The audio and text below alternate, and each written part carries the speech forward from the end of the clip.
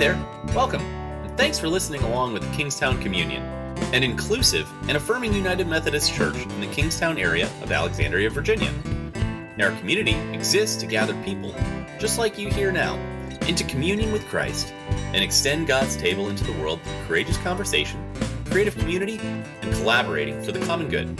This podcast is just one way that we live this out.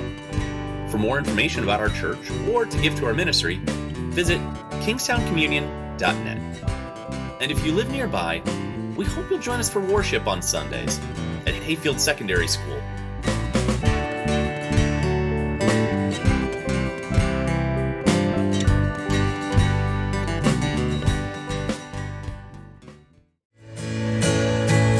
Joseph's coat was elegant, the cut was fine. The tasteful style was the ultimate in good design. And this is why it caught the eye.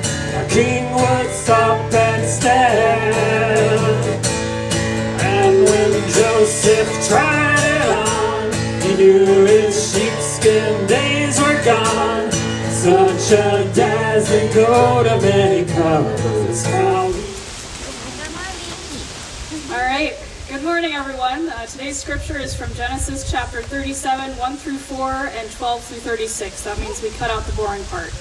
Jacob settled in the land where his father had lived as an alien, the land of Canaan. These are the descendants of Jacob. Joseph, being 17 years old, was shepherding the flock with his brothers. He was a helper to the sons of Bilhah and Zilpah, his father's wives. And Joseph brought a bad report of them to their father.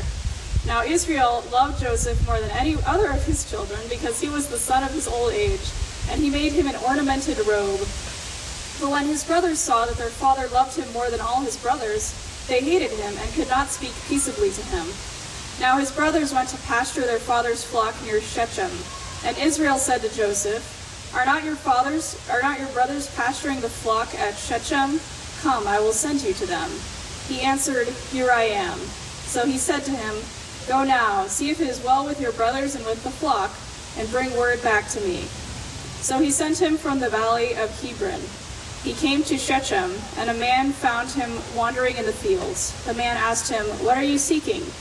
I am seeking my brothers, he said. Tell me, please, where they are pasturing the flock. So when Joseph came to his brothers, they stripped him of his robe, the ornamented robe that he wore, and they took him and threw him into a pit. The pit was empty, there was no water in it. Then they sat down to eat, and looking up they saw a caravan of Ishmaelites coming from Gilead, with their camels carrying gum, balm, and resin, on their way to carry it down to Egypt. Then Judah said to his brothers, What profit is it if we kill our brother and conceal his blood? Come, let us sell him to the Ishmaelites and not lay our hands on him, for he is our brother, our own flesh. And his brothers agreed.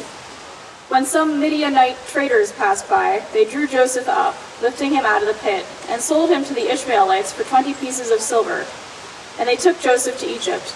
When Reuben returned to the pit and saw that Joseph was not in the pit, he tore his clothes. He returned to his brothers and said, The boy is gone, and where can I turn? Then they took Joseph's robe, slaughtered a goat, and dipped the robe in the blood. They had the ornamented robe taken to their father, and they said, This we have found. See now whether it is your son's robe or not. He recognized it and said, It is my son's robe. A wild animal has devoured him. Joseph has surely been torn to pieces. Then Jacob tore his garments and put sackcloth on his loins, and mourned for his son many days. Meanwhile, the Midianites had sold him in Egypt to Potiphar, one of Pharaoh's officials, the captain of the guard. The word of God for the people of God. Thanks be to God. I was wrong. There were some bigger, harder words in there. I heard y'all laughing like, what is she talking about?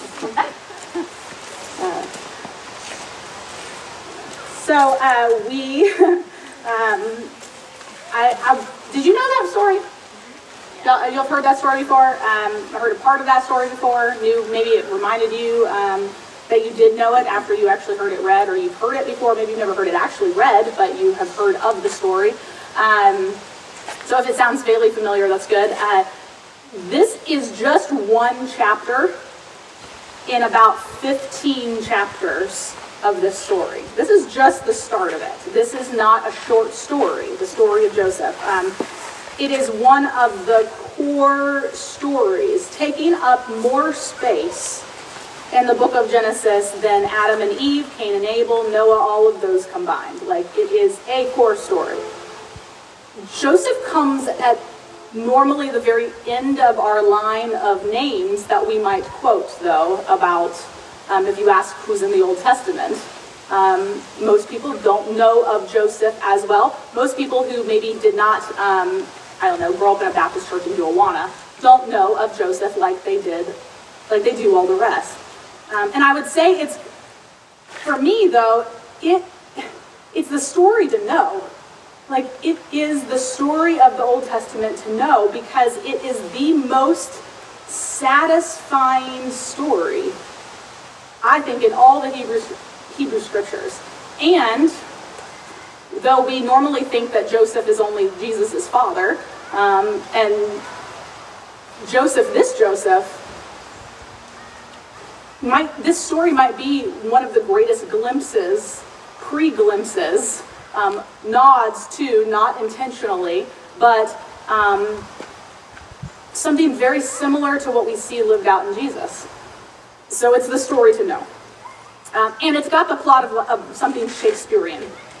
It has everything in it: passion, intrigue, reversal, and revenge, and betrayal, and this is just the first chapter that we read today.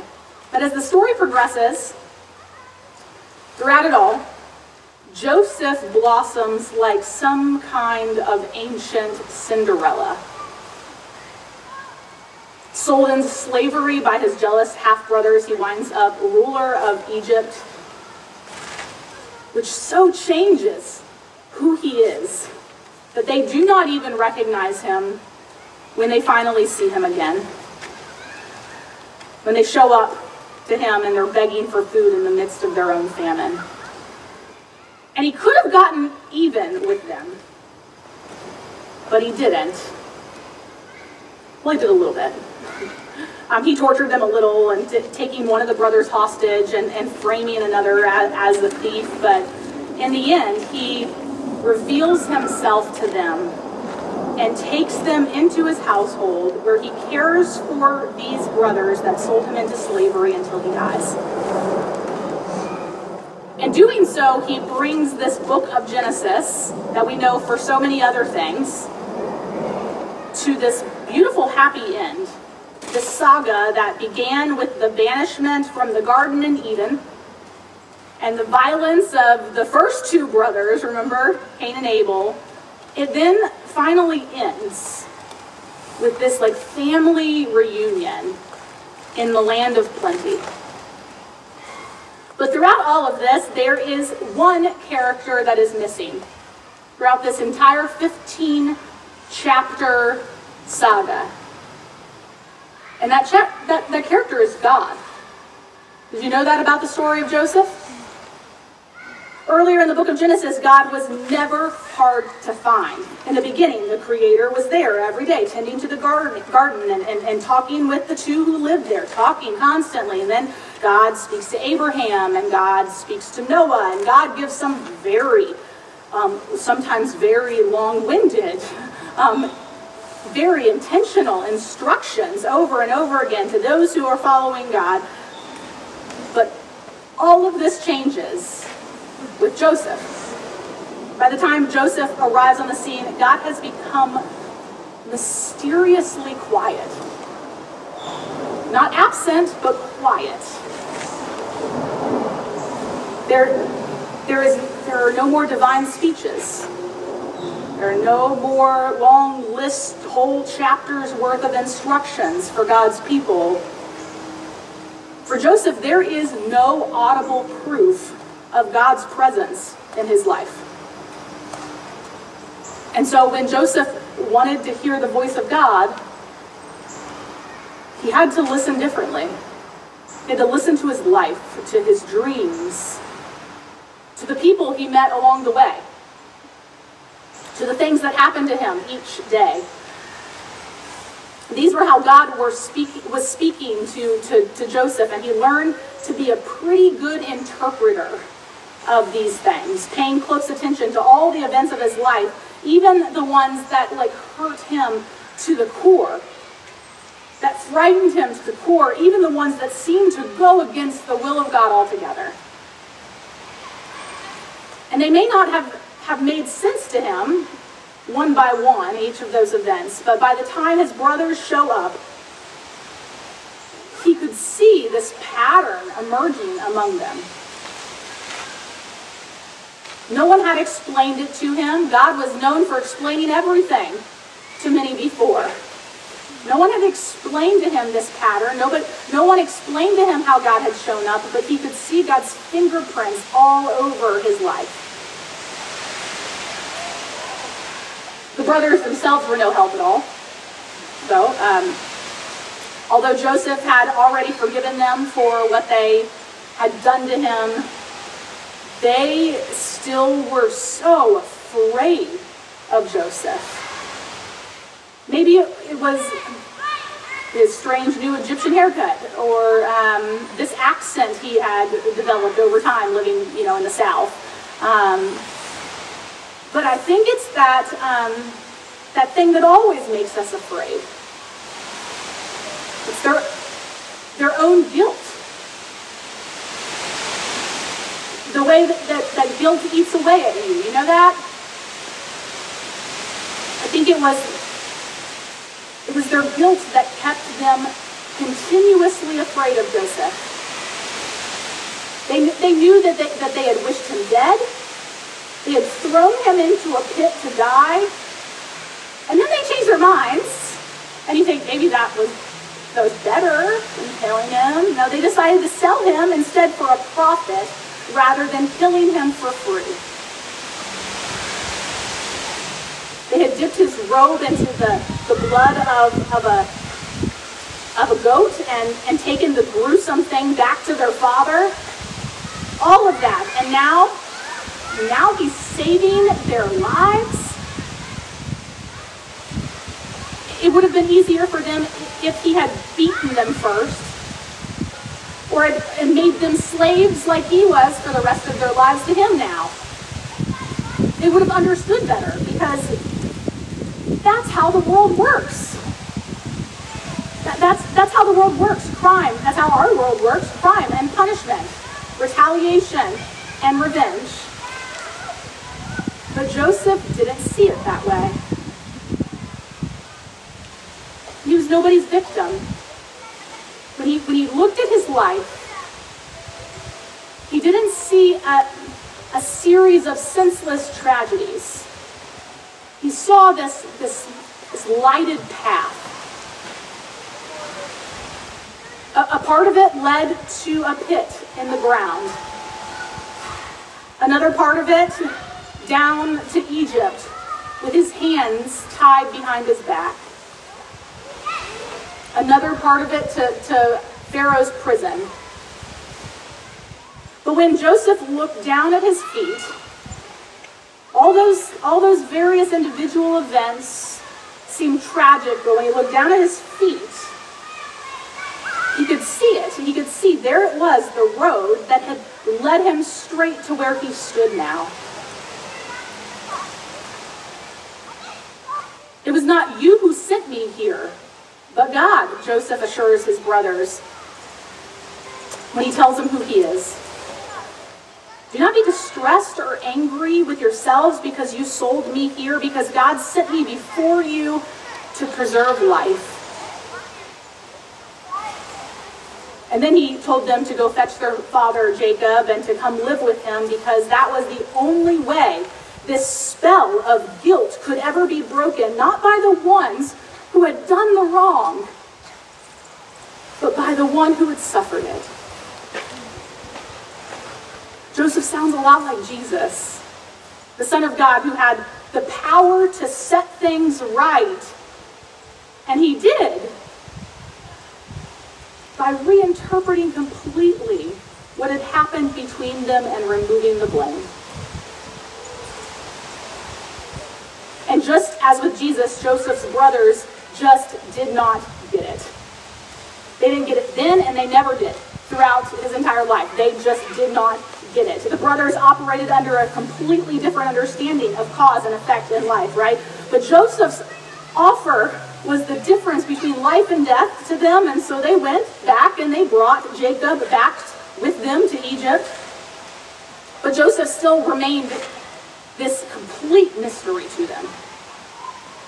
They never really trusted him, the one who got that robe, the robe they always wanted, thought they deserved. And so when their father died, they were just back at it again, right? Scheming to save their own lives, which were actually not ever in danger.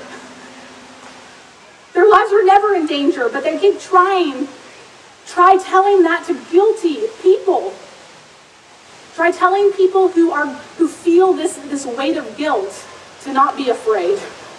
They're so stuck in their own wrongdoing that they think everyone else is up to the same thing around them. And so they go to their brother Joseph, mentioning a little something that he might have missed if he had been at the vigil for their father. Your father Joseph, he gave his instruction before he died.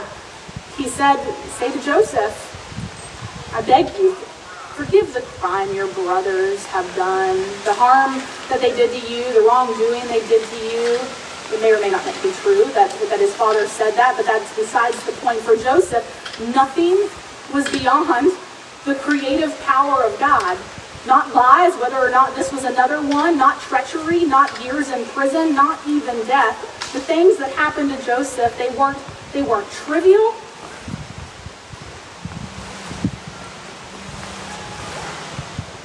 In fact, multiple chapters in Genesis, he weeps over these things. They were tragic. They weren't trivial, but Joseph, all of those things for Joseph were redeemable, depending on how they were used. Their meaning was whatever God and Joseph could make of them. You meant evil against me, Joseph said to his brothers, but God meant it for good. He's not blaming them. He was just explaining reality to them, which they misunderstood up until that point.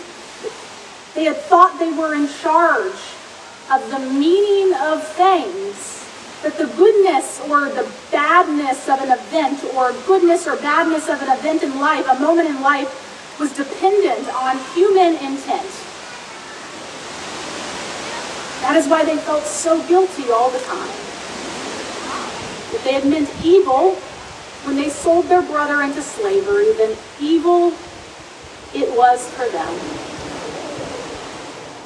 Even if they were sorry afterwards, or so sorry that they couldn't even stand their own company anymore, there was no going back for them. But what they had not reckoned on was the intent of God, which is far more inventive than the intent of us humans, right? Like, God just seems to make art out of everything. Give God like a tire rim and a wrecked bicycle and a brass bedpost and some duct tape. Watch God make like some gorgeous art display eagle out of it. Nothing is too bent up to be used by God. Not even tragedies. Not even bad decisions. Not even plain human meanness. Meant evil for me, but God meant it for good. It not only sums up Joseph's story, it sums up the entire point of the whole story up until this point. The snake, the forbidden fruit, the murdered brother, and all the rest that follows. You meant it for evil, but God meant it for good. It's this statement about divine providence, but it's been, it's been tainted over time and through religion. To mean all kinds of things that it does not mean, by people with big, crying eyes who smile at our tragedy and pat us on an arm and give us assurances that don't actually mean anything and don't hold their weight and make us feel dismissed in our pain. They're there. I know you're hurting, but I don't really want to hear about it right now because I've got so many things on my calendar. The Lord will make good of it, though. The Lord will provide. Run along and say your prayers, right?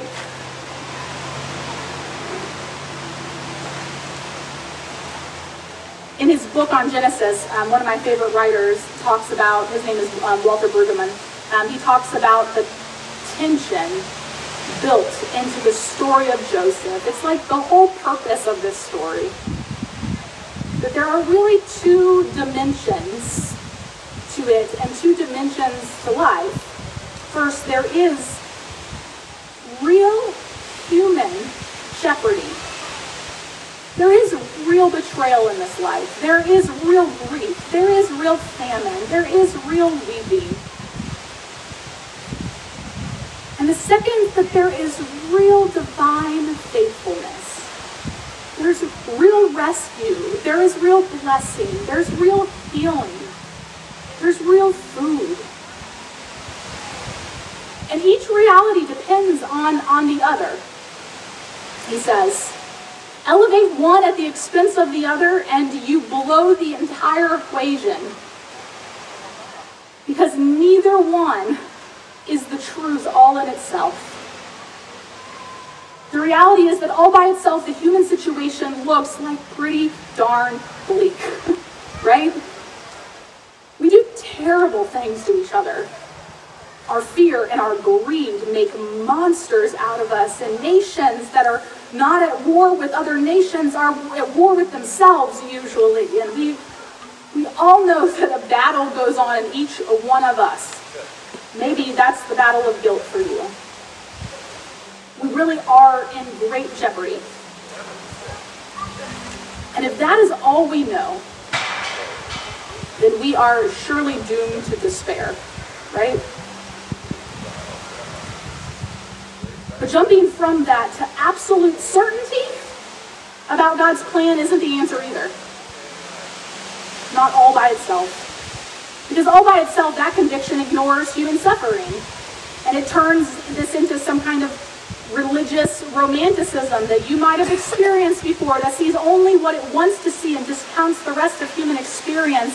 That kind of certainty where mortal pain and doubt have no place at all, except as failures of faith. And all that counts is victory. And everything else must just be illusion then. Can you imagine someone leaning down over the edge of the pit that Joseph was in, while Joseph's brothers are busy bargaining with the slave traders and yelling, "Don't worry, Joseph! Everything's going to turn out just fine in the end. You just keep praying down there." What a miserable denial of God that would be. The God who does not live way up here, pulling some strings, calling the shots, but the God who lives so very near to us, in the midst of us, giving us our freedom and holding the divine breath while we make our choices, right? That's the providence that we should know and proclaim. God is committed to us, to working through us, which is what the divine providence is all about. And in this dance between the very real pain and the very real faithfulness, it's not God's job to keep the bad things from happening. That's what Joseph's story teaches us. Bad things are going to happen. They do. Brothers are going to turn against brothers. People are going to be bought and sold. Famine devastates the land. Terrorists plot. Nations, war. And God's job is not to prevent these things from happening. God's job is to stay present in them and to keep on being God, creating whole worlds out of total chaos, breathing life into piles of dust, taking the unfathomable wreckage of our lives and making something beautiful out of them in spite of what we do. Because that is who God is. Sometimes it's obvious. Sometimes it's not. Sometimes the work of God's hand is so evident that you can see it a mile away, and sometimes it's like you have to dust for God's fingerprints in your life. Sometimes the voice of God seems to come straight from heaven. Sometimes it comes through the voices of strangers and friends. Like sometimes it just comes through this multi-textured patchwork coat that God seems to be laying over your life and your shoulders just when you need it. And that's why when Joseph wanted to hear God, he listened to his life, to all the patchwork of it. And what he learned, he told his brothers when he died. He said, God will surely visit you. This I know. And he was right. I think he's also right for us.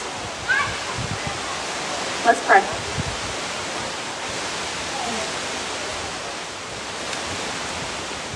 So we hang God this morning between the tragedy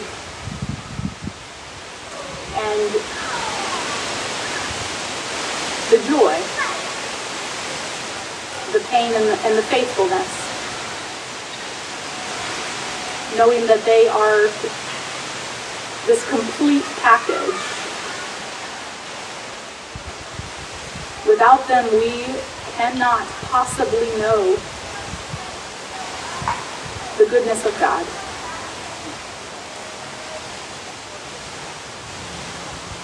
The God who is not all bad, making things happen in our life, causing the pain. But also the God who doesn't just say, pray away the hurt, but gets down in the pit with us.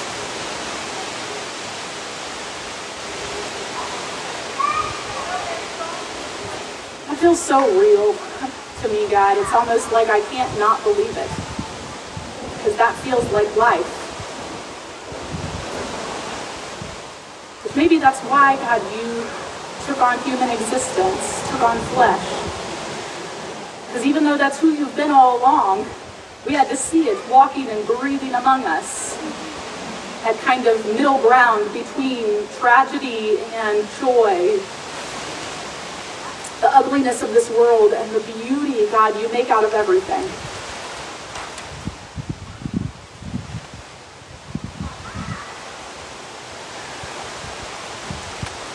Thank you, God, for that gift of Jesus, who taught us to pray. Our Father who art in heaven, hallowed be thy name.